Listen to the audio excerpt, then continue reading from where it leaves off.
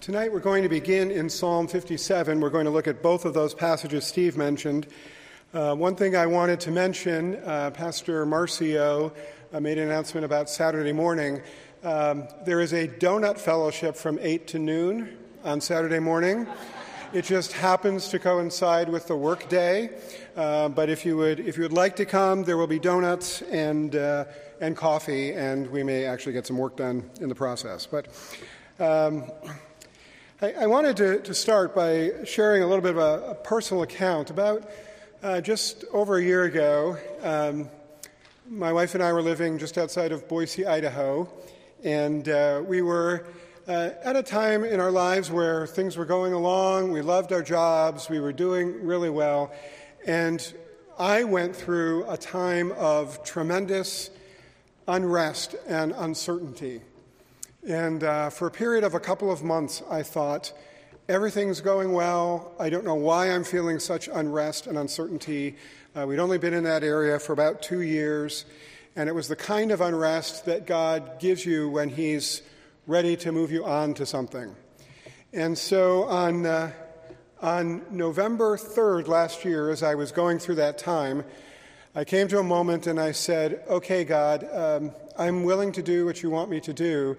If this unrest is from you, make it clear that it's from you and that you have something for us to do. If not, give me a spirit of contentedness. 2 days later, I got an email from my brother-in-law, Ruth's younger brother, who's on the board of Central Seminary, and he said, hey, they're looking for a business administrator at Fourth Baptist Church and someone to work with the seminary. And here's a copy of the job description. And I couldn't open the copy of the job description. And I said, well, that's okay, because I don't want to go to Minnesota, and so I'm not going to go. Of course, 2 days before, praying that God would show me whatever it was that He would have for me to do, 2 days later, when God plunks it in the middle of my lap, I say, well, not that, Lord. And the next day, November 6th, exactly a year ago today, I got a call from this guy named Matt Morrell. And I'd heard his name, never met him, and Ruth was going off to work that day, and she said, are you going to call him back? And I said, well, the polite thing to do is yes, to return his call. It'll be a 5 or 10 minute call. And she got home from work, and I said to her, what would you think about going to Minnesota? And she said, what happened to you today while I was gone? She left me unsupervised for a day. I was a little concerned that they were going to leave me unsupervised tonight. Thankfully, Pastor Marcio is here to provide balance. But it was just a fascinating time. And I know what it's like to be in a place where in your spiritual walk with God, God is doing things that sometimes don't make sense. You know what God's will is, and you know what the matter of obedience is, but on occasion, God moves you in ways that you just never anticipated. And so when God brought us here, we knew this was where God wanted us to be. I did question it on our trip out here. As we drove the 25 hours straight, it was 3 a.m. We stopped at a rest area outside of Duluth, and it was 30 below zero. And I remember saying, Lord, it's a really good thing this is more than halfway. But you know what? God has done a great thing. And thank you all for your welcome and your support. It's exactly where God wanted us to be. But there was a time where we really wondered what God was doing. Why is God choosing to do things this way? Why, in a place where we think we're doing just fine, God, why are you unsettling us? And I think that's a place where David finds himself in Psalm 57. He finds himself in a cave, and David's been doing the right thing. God had determined that there was going to be another king in Israel. Saul was not the spiritual man that God had intended him to be. And so you are familiar with the story of Samuel and going to find the king, and of all of Jesse's sons, they picked the young shepherd boy to be the king. Probably not the person that they expected would be the right person in that place at that time. And David accepts what God's will is, and what's his reward for that? He winds up on the run because Saul is trying to kill him. And it's in that context we're going to look at these two passages. Psalm 57 tells us the song that David wrote while he was in the cave. I believe it's in the cave at Adullam. Some have said it might be in En-Gedi. I think it happens to be this psalm because this seems to reflect the things that were going on in that particular moment. But we want to talk tonight about a song from the cave. What is it like when you're in this situation where you haven't done anything wrong, but you're in an uncomfortable place and it really doesn't make any sense what God is doing? And I'd like to help look at this passage through the eyes of David and really understand what it was that he was dealing with. So we're going to look at Psalm 57. Steve had read it for us earlier. So we'll just dig in, and they gave me technology. We'll see how well this works. Hey, there we go. Okay. Our first point tonight is the personal cry of David, and this is Psalm 57. As David writes this song, it is not the song of someone who is necessarily dealing with all the circumstances perfectly. He's struggling in the midst of this, as we all do. And the first few verses here, verses 1 through 6, are a section of prayer and lament. David talks to God about the struggle that he's facing. He says, "Be merciful to me, O God, be merciful to me, for my soul trusts in you. And in the shadow of your wings I will make my refuge until these calamities have passed by." He's in the middle of a situation that he's calling calamities. That word conveys the idea of something significant.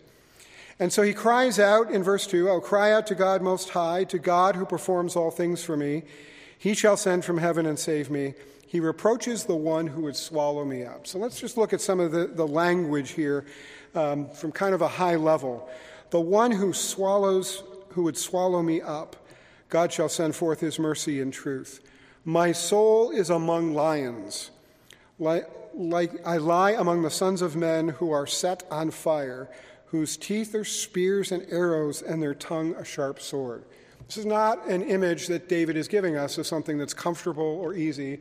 It's not that he feels like he's in a situation where he's feeling necessarily lots of support. He's on the run for his life, and he's hiding in a cave, waiting to see what God is going to do for him. He prays, "Be exalted, O God, above the heavens. Let your glory be above all the earth. They have prepared a net for my steps. My soul is bowed down. They have dug a pit for me. Into the midst of it, they themselves have fallen." Selah. So here's a moment of difficulty. He's feeling like he's in a tough place, like he's under threat, which he was. And he's praying to God, and he's lamenting the situation in which he finds himself. And he's putting his confidence in who God is. His confidence is not misplaced. But he's admitting to God that he's struggling with the circumstances of where he is, and the fact that it feels like there's tension around him, and he doesn't feel safe and secure. But in the second part of this psalm, David gives a time of praise and thanksgiving. Verse 7, "My heart is steadfast, O God, my heart is steadfast. I will sing and give praise. Awake, my glory, awake, lute and harp. I will awaken the dawn." The idea here is that David is going to sing even as he's struggling before the dawn even arises. A time when David is facing this particular question. And he says, "I will praise you, O Lord, among the peoples. I will sing to you among the nations. For your mercy reaches unto the heavens, and your truth unto the clouds." David is finding his confidence in who God is. And while he's in this cave, David is experiencing both moments of lament and struggle and difficulty and unsureness about his security and where he is. And on the other side of things, he has ultimate confidence in who God is. It's a great psalm. It's a great psalm to pray when we're feeling uncertain and unsure.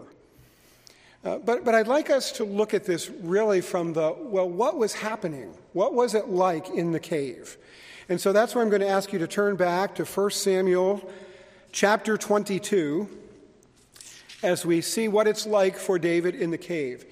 And I think there are some truths here that we can look at, and they're just really real. This is really real for David.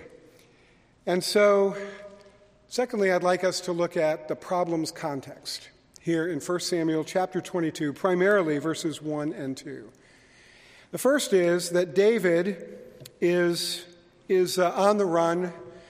Jonathan has warned him that Saul is after him, and so David, in verse 1, David therefore departed from there and escaped to the cave of Adullam. Not a really great place, but David is on the run from a king who's out to kill him, and for a role that David never particularly sought. David wasn't looking to be king. He didn't campaign to be king.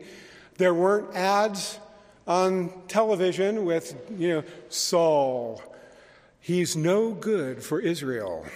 Vote David. I approved this message. There's no campaign on David's behalf to be king. David was just doing what God called him to do. And so he's on the run, and he's trying to find someplace that's safe, so he runs to a cave. And I'm going to make a little bit of a generalization here. I tend to think that David tended to be a little introverted. Why? Because I think David was comfortable on a hillside with his sheep. We find in places where David liked to be alone, he was very reflective. He was the kind of person who thought a lot about his feelings, and therefore he wrote the Psalms. But here he is, he's running, and he goes into a cave. Now, for me, as a fellow introvert, and yes, I am by nature an introvert, the thought of being in a cave by myself might not be the most horrible thing in the world. Like, if I could be by myself, if I could have a good book with me, I'd be okay. But here's David, and he's hiding in the cave. And what does God do for David? So he's struggling. He's on the run. He's questioning. He's wondering what God is doing. He's feeling threatened by the people around him, as he saw in Psalm 57. So David's he's running from God's kingdom. And then we see David's relationships. Who does God send? I just find this fascinating. I think God has a sense of humor, because it says, so when his brothers and all his father's house heard it, they went down to him. And everyone who was in distress, and everyone who was in debt, and everyone who was discontented gathered to him. So he became captain over them, and there were about 400 men with him. Imagine you're on the run for your life and you hide in a cave, and God says, I'm going to send you some people, David. I'm not going to send you a couple of your buddies. I'm going to send you some relatives. Now, I have to be very careful how I share this in this particular context, because I have some relatives who happen to be connected to Fourth Baptist Church and Central Seminary. So let me just say, while I know this is being live streamed, for me, this would not be any problem whatsoever. But for some people, I can imagine having God send you a whole bunch of your relatives while you're on the run and in hiding might not be the optimal circumstance for you. Can you imagine you're hiding for your life, and suddenly there's 400 guys at the cave entrance saying, we're here for you, David. I imagine the first thing David would say is, be quiet and get in the cave, right? He's on the run. But not only does God send him 400 people, did you notice their characteristics here? They are, according to this, they are in distress. That's the idea of physical distress, meaning there was probably they were dealing with some kinds of diseases at that particular time. So God sends them 400 brethren who are in distress.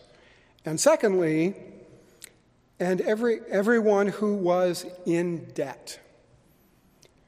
So far, this is going really well, don't you think? If you're David and you're hiding in the cave.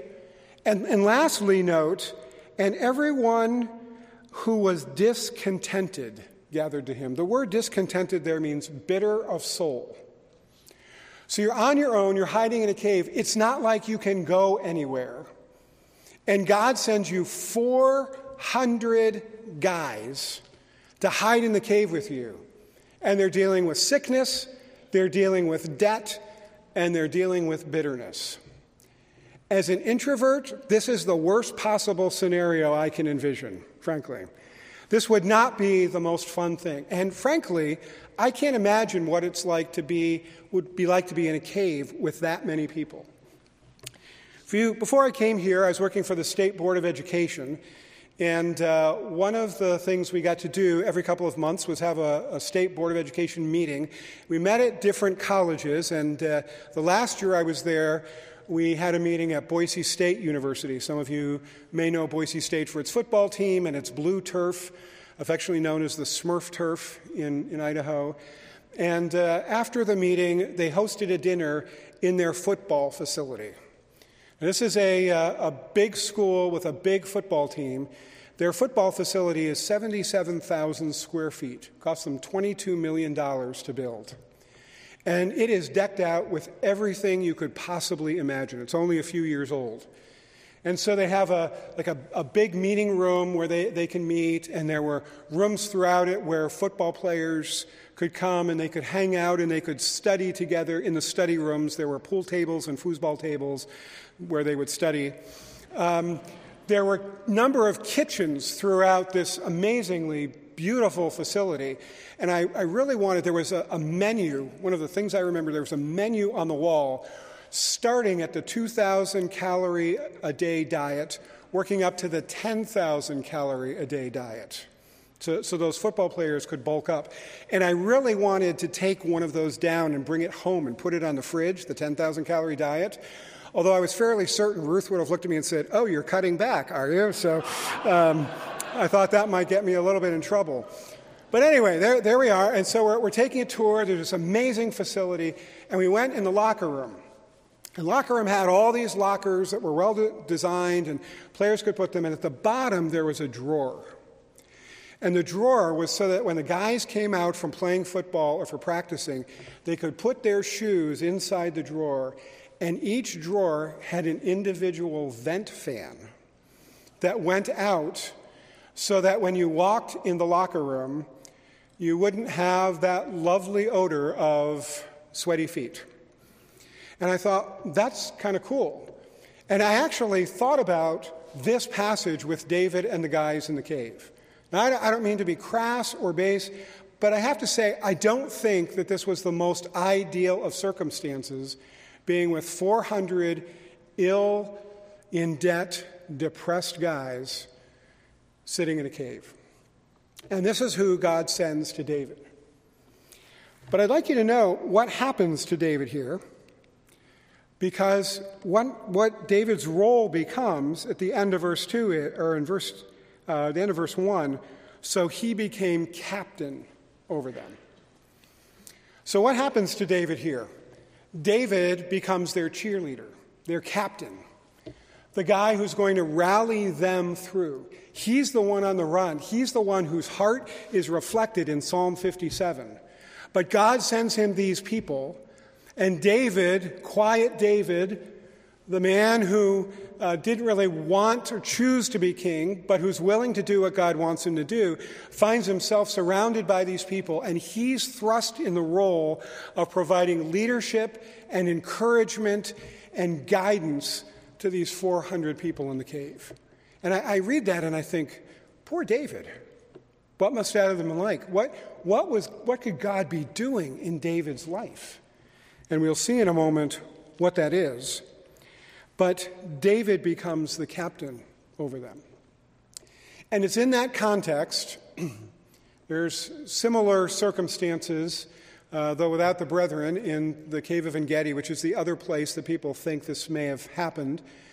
But David is in a place where he's on the run and he's writing and he's saying, God, there's all these pressures on me. You be exalted. But while David's having that personal struggle, God sends 400 people for him to minister to. And I have to imagine that that was a very difficult time for him to be able to think about that and what that must be like. And so I'd like to suggest that these two passages together give us some clues as to some things we can learn and some considerations. So what are the practical considerations in this passage? In other words, what can we learn from this that I think are important? And we're going to talk about some things that we need to pay attention to. There's a story told of two older couples, way older than anybody in this room, and they're having dinner together one night. And they would get together a couple times a year and talk about the things they had done. And one of the couples said, well, what did you do? What have you done in the last 6 months? And the first couple said, oh, well, we went on a cruise. We had this beautiful cruise. We went to the Caribbean, and we just really, really enjoyed ourselves. So what have you done in the last 6 months? He said, well, my wife and I decided that we were going to do something a little different. We were going to go to a memory clinic because we're getting older and it's getting harder to remember things. And so we went to this memory clinic, and they taught us little mnemonic devices to help us remember things. And his friend says, well, that sounds really great. We're getting older. We're having a harder time remembering things too. What was the name of the place? And the guy goes, all right, well, let me take what I learned. I'm picturing a flower. You give it to someone you love. It's generally red. You often give a dozen on Valentine's Day. They have thorns and long stems. And his friend said, a rose? He goes, yes, that's it. Turns to his wife and says, hey, Rose, what was the name of that memory clinic that we went to? I just love that story. Anyway, remembering the right things is important, right? And so these are things that I believe we need to remember. As we think about those times when we don't know what God is doing in our life, times where we're struggling, what things do we need to remember and to learn from the life of David? And I'd like to put this in maybe even a slightly broader context. So the first is this. In Psalm 57 that we read in verse 2, David says, under the shadow of your wings, I will make my refuge. The first principle or consideration I would like us to note is this. I need to remember my refuge is in the provider and not in the provision. I think there are times where we, as believers, we wait for God to give us a very specific answer to our prayer. And if God would just answer that prayer, then we would have faith. Then we would know where our refuge is. But when we look throughout the Psalms, as David writes these Psalms, he talks about the fact that God is his refuge. The cave was not his refuge. His God was his refuge. And that's a critical distinction for us. Because so often we pray and we think, God, if you would just answer my prayer this way, then I would know that everything is okay. But God may be doing a work that we don't understand. And he has us exactly where we're supposed to be so that we will have our confidence in him. We may pray for that errant child to come back to God, and we may be praying and saying, God, I'll trust you if you just bring that child back. God wants us to trust him even when we don't know the outcome. When we don't know the outcome of that health test that we're having, or we don't know the outcome of that financial consideration or that relationship question, when we don't know the answer to those questions, God is still our refuge. He's the place where we hide. He's the one in whom we find our confidence. And so often in Christianity today, I believe there's a movement somewhat spurred on by prosperity theology that says if you just do the right thing, God will make everything smooth for you. And that's not the message of the Scriptures. Scriptures say all that will live godly in Christ Jesus shall suffer persecution. So my refuge is not in my answer. It's not in my outcome. It's not in my provision. It's in my provider. It's in the fact that God takes care of me even when I don't know what he's doing. And when people gather in a few weeks and they celebrate Thanksgiving, so many people will sit around a table and they will talk about all the things for which they are thankful. And they will forget to talk about the one to whom they are thankful for what he's done. I believe we need to focus our attention on remembering our refuge is in the provider, but not in the provision. Secondly, I must remember that God wants my obedience despite my circumstances and or my personality. In Psalm 57, verse 3, it says, "He shall send from heaven and save me. He reproaches the one who would swallow me up. God shall send forth his mercy and his trust." And then later on, down in verse 7, David says, "My heart is steadfast, and I will praise you." God wants us to obey him. God wants, like he did with David, for David to step up and to minister to those around him, even though his circumstances weren't the best, even though I think David tended to be someone who wanted to be alone. God sent him other circumstances and said, "David, I have a plan for you, and you need to step up here." And very often we use our circumstances or our personality as an excuse for not obeying God. Even things like, I know you want me to share the gospel with that person, but I'm kind of shy and I'm just not really good at that. Is there an exclusion clause in the Great Commission anywhere for us sharing the gospel? I don't think there is. If God prompts your heart to share Christ with somebody, you should do it.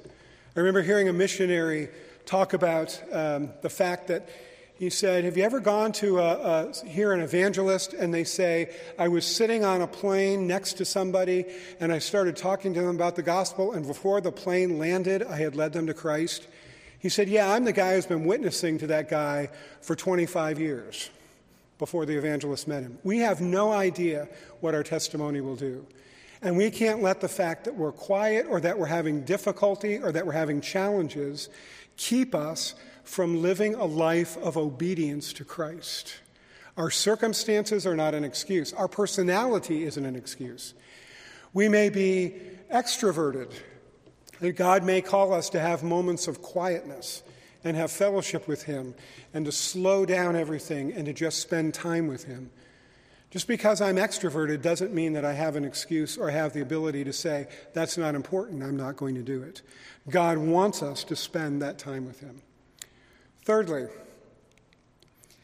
we must remember that God is always accomplishing his will.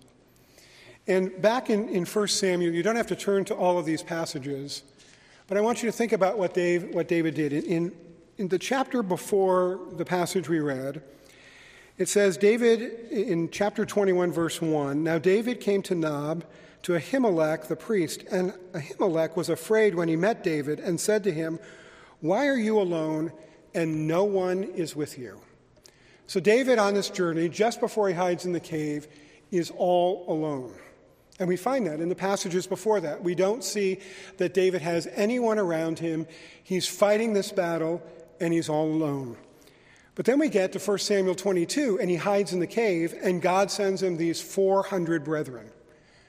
Well, what happens after that? If we were to go on and look in chapter 22 and verse 6, when Saul heard that David and the men who were with him had been discovered, Saul comes after them.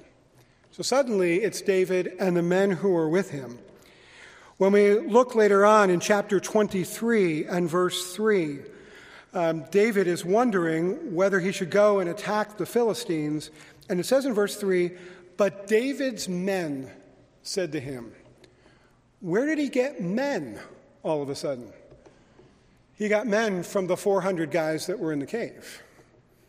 It is after that point that we see God raising these 400 relatives of his up to be his guys, the guys who are around him. As a matter of fact, when we look in chapter 23 and verse 13, it says, "So David and his men, about 600, arose and departed from Keilah and went wherever they could go. Then it was told Saul that David had escaped from Keilah, so he hated the expedition." Or halted the expedition. Now David has men, and how many are there? There's 600. David has the beginnings of an army here. Where did that army come from? Well, that army came from those 400 men that God sent in the cave. Where did David suddenly get the leadership skills to be able to lead a bunch of guys? We see that he was alone up to that point. God placed those men in that cave to be a long-time encouragement and battle partners for David in the years to come. And it was in that cave that God began to forge in David the leadership skills that David was going to need to lead the nation.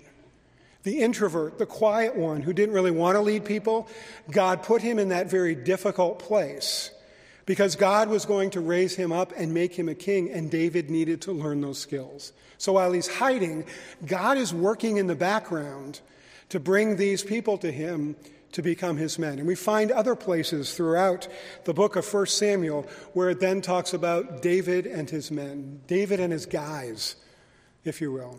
Isn't it fascinating how God works in our lives in ways that we never imagined? Ways that push us outside of our comfort zone? Ways where maybe God is preparing a king who may not think that he's ready to take on that leadership role, and God sends him the people that he needs. The very people who are despondent and discouraged and depressed and in debt, David takes, and through his being a captain over them in that cave, starts to raise up an army for David to lead God's nation of Israel. And lastly, and here I would ask you to turn to Psalm 142. And with this, we will wrap things up tonight. Psalm 142. Our last lesson is this, that I think we should remember. Remember that sometimes I may struggle again. I may be here and I may be wondering what God is doing, and God brings me the right people and he brings me the right circumstances, and I get through it and I get to the end, and there I am at the end, and I say, okay, God, you've done it. I've learned the lesson. Psalm 142, the beginning says, a contemplation of David, a prayer when he was where? In the cave. David wrote more than one psalm in the cave.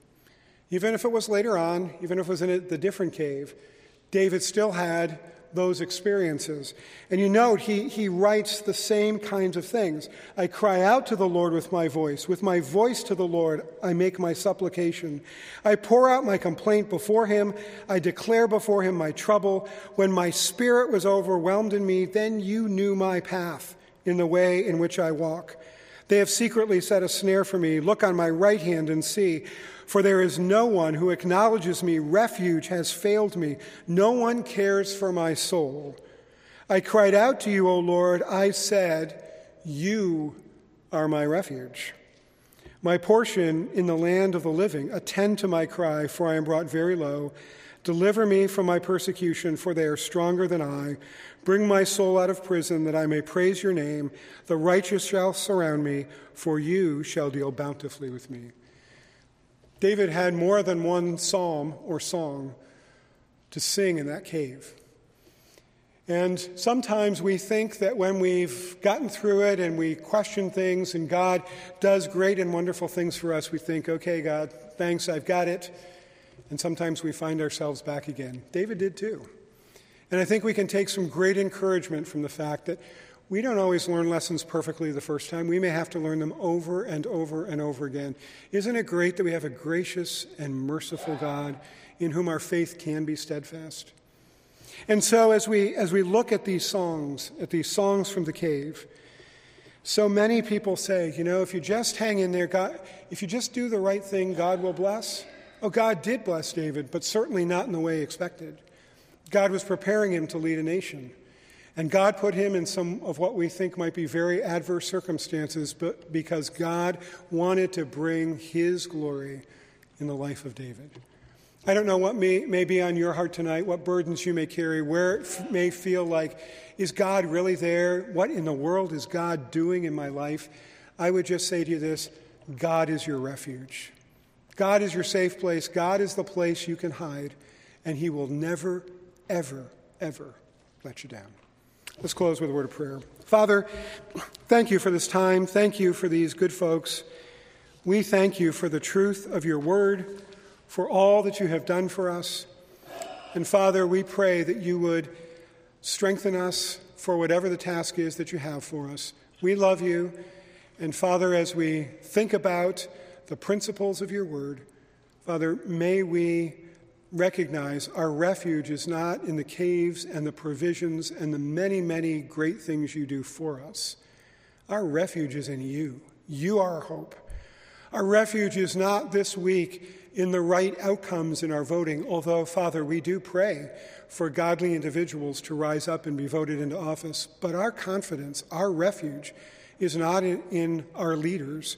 Our refuge is in you. Father, our refuge is not in the answers to our prayers. Our refuge is in the God to whom we pray.